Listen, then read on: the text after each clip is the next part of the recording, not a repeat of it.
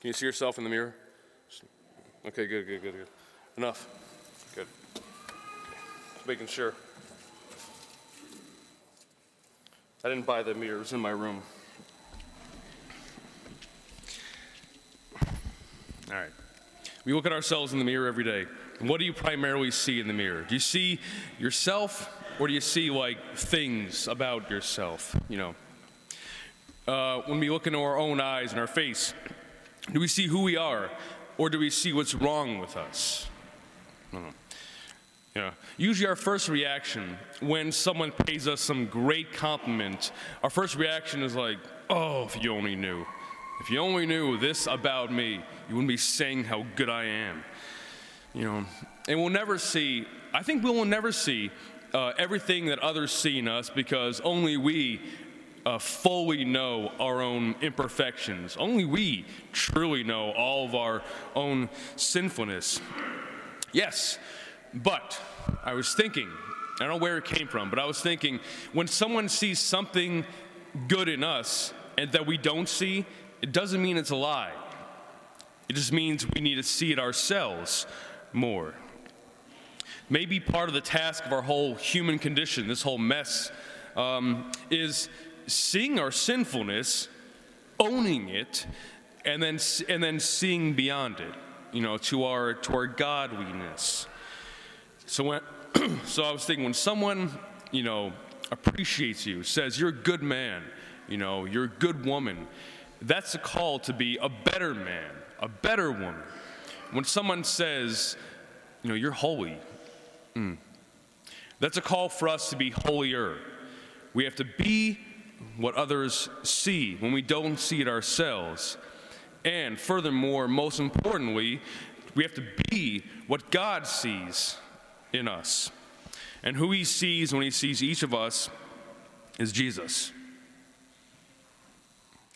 When we were baptized and we came up out of the waters, God the Father recognized us the same way, in the same moment that he recognized his own Son.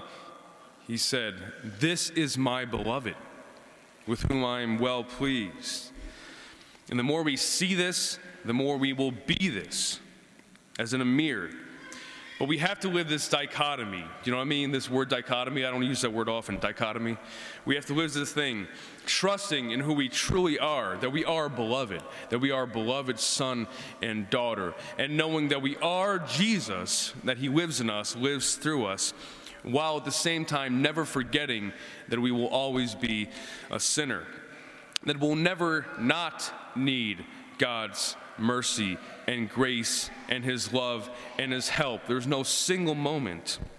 And so at the same time, we rejoice in Christ's saving help, while continually repenting of our sinfulness, to stay open to him, to stay connected with Jesus.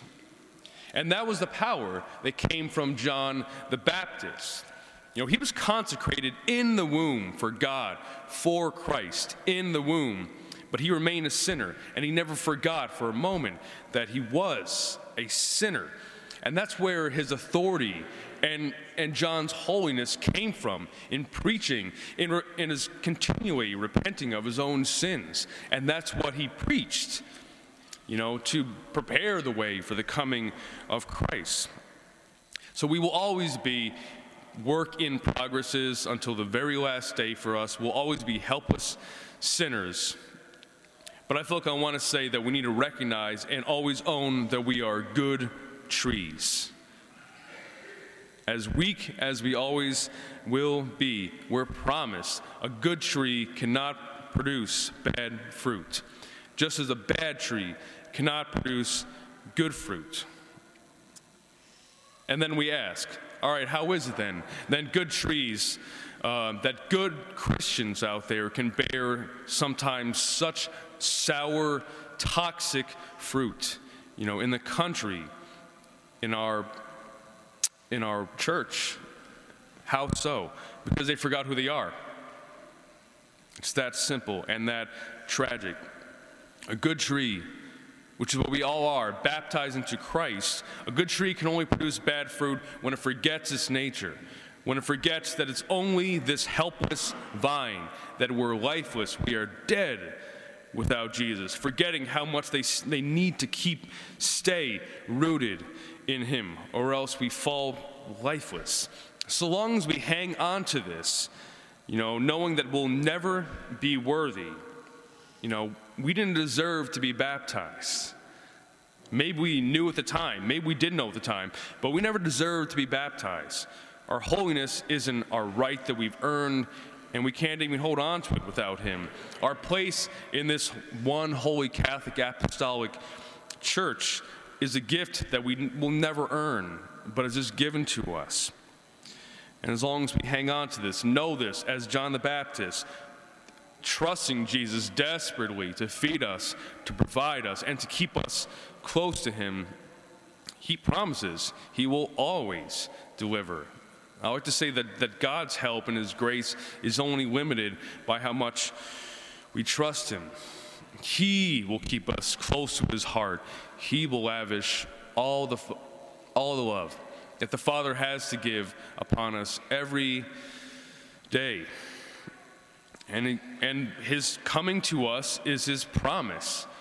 And we know his promise by his friendship and by his sacrifice that we see every time we look in the cross. And we know this concretely by these sacraments that we don't deserve, but God offers. These sacraments of healing, of anointing, of reconciliation, the sacrament of himself in the Eucharist. So even if we feel like we've lost our footing, our roots, he gives us all these things so we can remember, so we can be restored, replanted over and over and over again. So as in a mirror, may we never stop looking at ourselves, and trying to see, being open to seeing where God is within us and the spaces that God still needs to be in our life. May we offer both to him. If we offer both our faith and our struggles, that's all he asks. Offer him both. And when others see good in us, pray that we might see it in ourselves. And our life's goal, to become what God sees in us, to become what he sees, who he sees in us. Jesus with skin on.